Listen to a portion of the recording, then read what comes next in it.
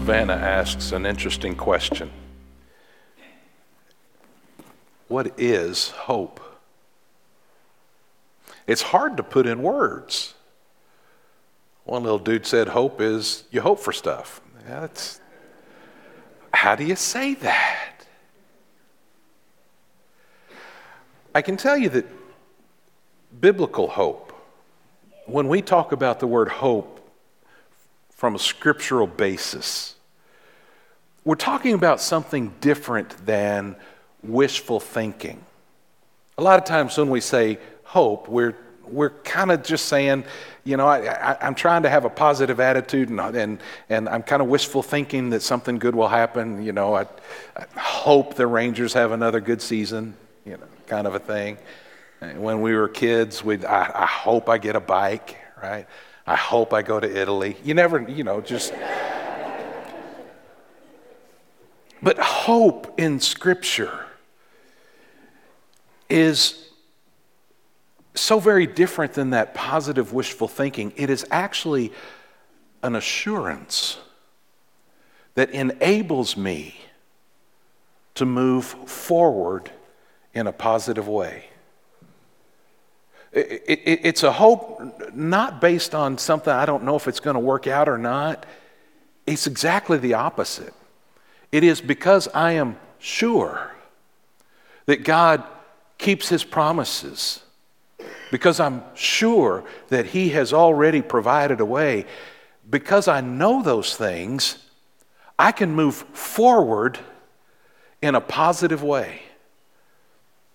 Hopeful living is very different from wishful thinking. And this morning I want us to think together about hope for the world. And we want to begin Advent in this way because Advent is all about waiting. People don't like to wait. It makes us uncomfortable to wait.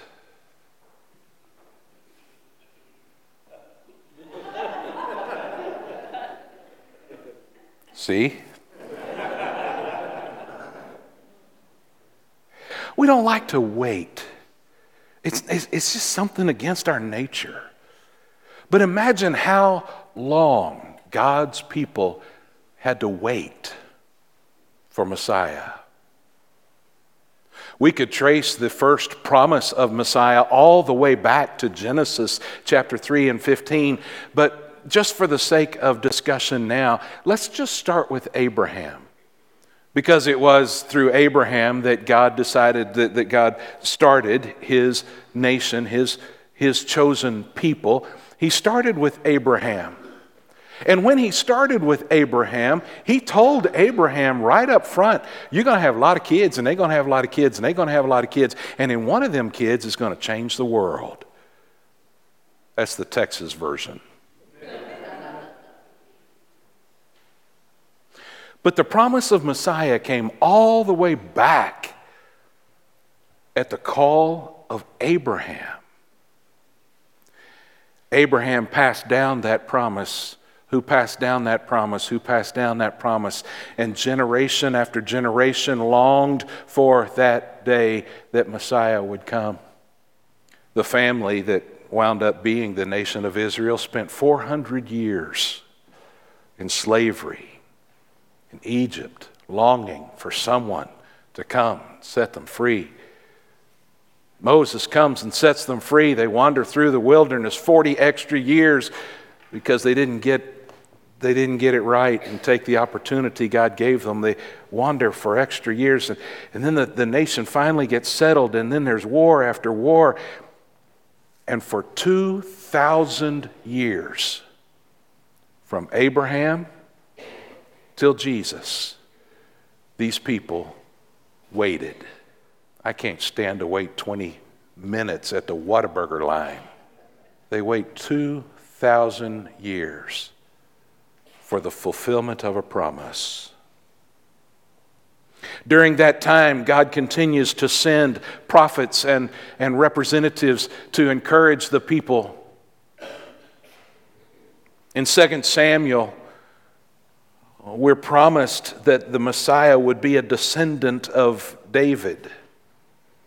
In Micah, we learn that the Messiah will be born in Bethlehem. In Hosea, we find that he is going to be brought out of Egypt at one point, which he is in his early life. In Isaiah, we find out he's going to be born from a virgin. And the prophets continue to point toward the one who's coming. And time again, there are these very specific prophecies that enable us now, looking back, we're able to see that Jesus that was born in Bethlehem, raised in Nazareth, he's the one who checks off all of those prophecies. So there's no question he is Messiah. How can we be familiar with the Old Testament and meet the baby of Bethlehem and not see that he's Messiah? He is the one that brought hope for the world. I want us to think together about what it must have been for God's people, just longing, hoping, certainly believing, but also realizing they've not yet received what they longed for. They lived in hope for so long. Let me show you Isaiah chapter 7 at verse 14. If you have your copy of Scripture with you, I invite your attention to that verse, Isaiah 7 and 14. Isaiah speaks about the hope for the world. We're just going to focus on this one verse. Therefore, the Lord himself will give you a sign. Behold, the virgin will conceive and bear a son, and shall call his name Emmanuel. Believe it or not, there's a whole lot of theology wrapped up in that one verse. There's a whole lot of profound truth. There's a whole lot of beautiful treasure there. There is indeed the redemptive plan of God, all wrapped up in one verse. Let me do the best I can to show you at least part of that this morning. In Isaiah's prophecy, looking forward to Christ's birth, first we saw that God gave hope through a sign. God gave hope through a sign. Isaiah has appeared to the king, and he's telling the king, don't freak out. Here's Judah, where Jerusalem is. This is where Isaiah is speaking to the king. Just north of Judah is Israel and Syria. And then keep going north, and there's a big one, Assyria. Assyria is quickly becoming the world power, and they're planning to come down and take out all the others. So the two in the middle, Israel and Syria, they say, let's gang up together. Let's partner up in this thing. They invite Judah to join them. Judah says, "No, I don't think so." Now that ticks them off. So before Assyria gets to the two in the middle are going to teach Judah a lesson. The king of Judah, Ahaz, he knows this is all happening. He sees it. He's afraid. Isaiah says, King Ahaz, God's going to take care of you. Just ask him for a sign and he'll show you. And the king said, I'm not asking for a sign. I don't want to test God. And Isaiah says, all right, fine. You sit back in your self-righteousness. Don't ask for a sign. God's going to give you a sign anyway. He says, therefore, the Lord himself will give you a sign. What is that sign? Behold, the virgin will conceive and bear a son. The sign that God was sending Messiah would be that Messiah would come born of a virgin. Isaiah said this, give or take, 700 years before Jesus was born. He knew what was about to happen. You're driving down the highway and you got all those people on your left driving 100 miles an hour and getting mad at you because you're trying to drive the speed limit. They come right up on you anyway. And then you got these people over here, and they're scared to get on the highway. They're scared to drive the speed limit. So you got them over here going slow, over here going fast. You're trying to be in the middle, and it's just chaos. And you miss your sign. There was a sign. That sign told me I was supposed to exit, but I'm stuck in my lane over here. Because we're so distracted with the traffic and the chaos, so often we miss the sign. So God says, hey, here's your sign. Don't get so distracted that you miss it. The way you're going to know when it's time for things to change is a virgin is going to give birth. You know how many times that has happened in human history? Folks, everybody got a daddy, one way or another. I understand there are different ways for that to happen, but everybody got a daddy. There's only one person ever been born in human history who did not have an earthly father. There's something special about a virgin birth. That's a sign. That means God's at work. So God gave hope to the world through the sign of a virgin birth. That's recorded for us in Luke chapter 1. An angel appears to Mary, and Mary's saying, I don't know what's going on. This is confusing. What do you mean I'm going to have a baby? I can't have a baby. The angel answered her, the Holy Spirit will come upon you. The power of the Most High will overshadow you. Therefore, the child to be born will be called Holy, the Son of God. You're still a virgin, but God is the one who's going to be the Father. He'll be the Son of God because God is going to bring that child to you. Just an amazing sign that God would give us that would enable us to understand He's finally at work and doing, He's giving, He's sending Messiah. We have kind of some traditions on Christmas Eve. We have certain things that we do every year on Christmas Eve. And I don't apologize that for anything. You've got traditions at your home that mean something. We do it here. I love our traditions on Christmas Eve. We chime the hour every year. 6 o'clock, you're going to hear 6 chimes to say, hey, it's time to get started. Right? We've got the candles that we share the flame. We've got the Lord's Supper together. Every year, somebody sings, "O Holy Night." That's the tradition. Because it is the holy night, it's the perfect time. And, by the way, it's the perfect Christmas carol. The best Christmas carol ever written, "O Holy Night." Mariah ain't got it. The best Christmas carol ever written is "O Holy Night," because the lyrics are so beautiful and so powerful, and they wrap up the whole story in such a meaningful way. A thrill of hope.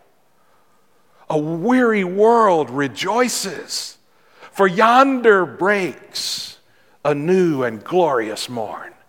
You see, they've been walking in darkness for hundreds, yea, thousands of years. But now there's this thrill of hope that comes because we're weary and we're tired of the darkness, but yonder breaks a new and glorious morn. Fall on your knees. Oh, hear the angel voices. Oh, night divine, the night when Christ was born. God gave us hope through a sign that He was going to bring that baby born of a virgin. A thrill of hope. God also gave hope through a son. He gave hope through a sign. He gave hope through a son. Did you hear that in the verse? We're back in 7:14. Therefore, the Lord Himself will give you a sign. Behold, the virgin will conceive and bear a son. And again, we just looked in Luke 1 where it said that son would be God's son. Here, she bears a son, and we understand that he is God's son. God gave hope through a son. You know, I just told you the greatest Christmas carol ever written. You know, the greatest Christmas gift ever given? I'll bet if I tell you where we find it, you'll know it right off. The greatest Christmas gift ever given, John 3:16. For God so loved the world that he gave what? His only son. Now imagine that. Those of you who are parents, those of you who are uncles and aunts close to parents, could you give away your child for someone else's well-being? God so loved the world that was in darkness, the world that was basically completely, totally disobedient to him, the world who continued to say no. God so loved the world that he gave his one and only son. Man, God gave hope through a son. And so just 2 chapters later, Isaiah continues to talk about what this is going to look like and how it's going to happen. And in Isaiah chapter 9 at verse 6, he says, "Unto us a child is born, unto us a son is given." This is our theme each year for the last few years. He said, "Unto us a child is born." Because, Mary, you're going to have a baby. Mary, you're going to have a child. Behold, the virgin shall conceive and bear a son. A child was born to Mary, but not just any child. This child was a son of God, given.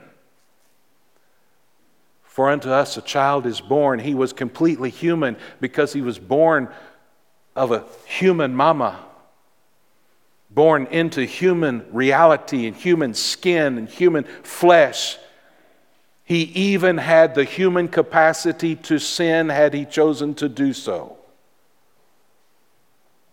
Completely human. But he was not just a child born, he was also a son given. The Holy Son of God. God, because he was conceived by the Holy Spirit. God gave us hope through a son. Completely human, completely divine. God gave hope to us through a sign. He gave hope through a son. And he gave us hope through a Savior. You see in our verse again, "Therefore the Lord himself will give you a sign. Behold, the virgin will conceive and bear a son, and shall call his name Emmanuel." You say, well, why didn't they call him Emmanuel when he grew up? Well, this is not saying this is his proper name. This is saying he's got the title, Emmanuel. It's just like later in Isaiah when he says that he'll be called Wonderful Counselor, Prince of Peace, Almighty God. This is one of the titles, Emmanuel. Well, what in the world is Emmanuel? Well, fortunately, Matthew helps us out, and Matthew tells us what Emmanuel means. What does it mean? God with us. Now, here's the important, valuable, meaningful part of that name when Isaiah pronounced it first in this verse. You remember I mentioned in Genesis, early on I mentioned that there was a prophecy that pointed to Messiah. That prophecy was basically the fact that, yeah, Adam and Eve, you messed up and you sinned, and from now on everybody's going to be sinful. But one of these days, one of your offspring, one of your descendants will be that Messiah who crushes the head of the enemy. You see, what happened was Adam and Eve used to hang out with God in the garden. They were tight, they were close, they would visit. But when they chose to sin, they effectively turned their back on him. You see, God is holy. He is just. As long as we face him, we too are holy and just. We can be obedient to him. But when we choose to disobey, we are effectively turning away from him. When that happened, God said, hey, we can't hang out anymore because you're going in a different direction than I am. You're not following me anymore. So you don't get to hang out in the garden anymore. In the garden was the tree of life. Had they hung out in the garden, they would have continued to eat the tree of life and would have had to spend, theoretically, all of eternity there with God, but not connecting to him because of their sin. What a terrible position that would be. He cast them out so they don't get to keep eating from the tree of life. Why? Because the wages of sin is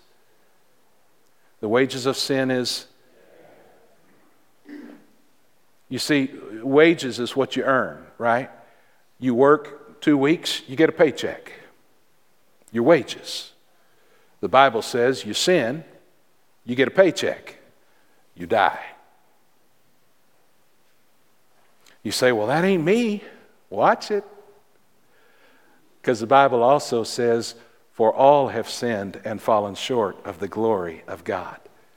So just now when you said that ain't me, yeah, you just added another sin to all your other sins because you lied. All have sinned and fallen short of the glory of God.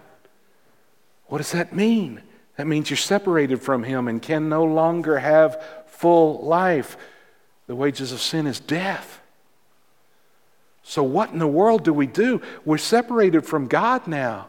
Sin has separated us. What do? Well, we need someone to come in and fill the gap and reconnect sinful man and holy God. We need someone who can help us to be reconciled to our Father. Who would that be but Emmanuel, God with us? He is the one who provides the reconciliation. He's the one who provides the forgiveness. How did he do that? Well, the wages of sin is death. He paid the penalty. He died for us on the cross. He died for us so that we now could have the life that he brings. God gave hope through a Savior. Emmanuel. God is with us again in Jesus Christ.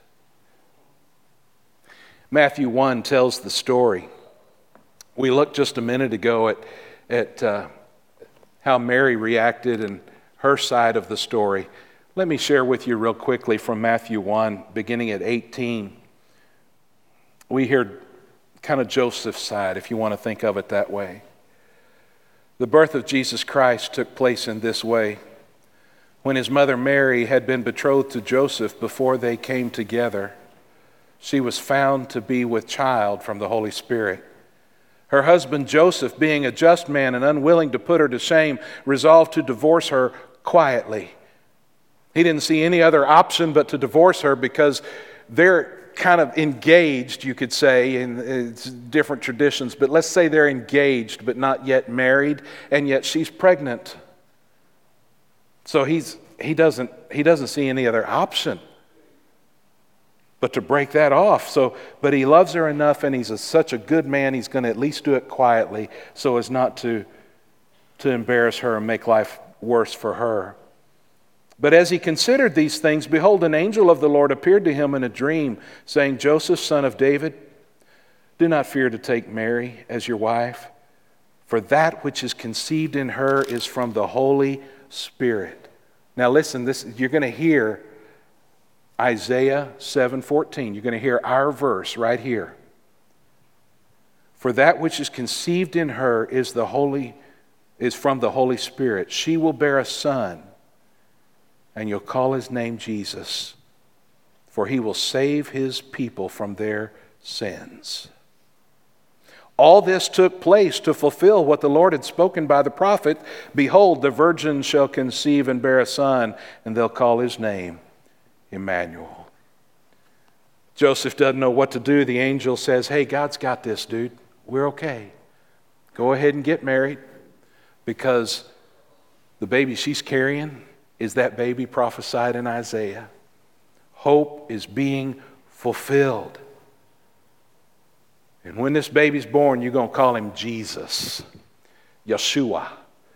It means God is salvation. That was his name. Emmanuel, God with us. His proper name is God is salvation. God brought hope to the world through a sign and through a son and through a Savior. There's no question then, no reason for us to misunderstand. When Jesus was born, he lived, they put him on a cross. And when he was hanging on the cross, do you remember the very first thing he said? Father, forgive them.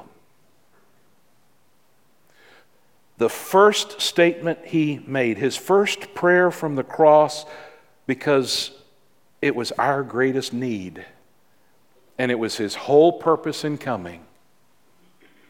His first statement from the cross summed up his whole purpose in coming. Father, forgive them. He came on a rescue mission and completed his mission. Luke 19 and 10, Jesus says of himself, the Son of Man came to seek and to save the lost. God brought hope to the world through a sign, through a son, and through a Savior. He came to seek and to save the lost.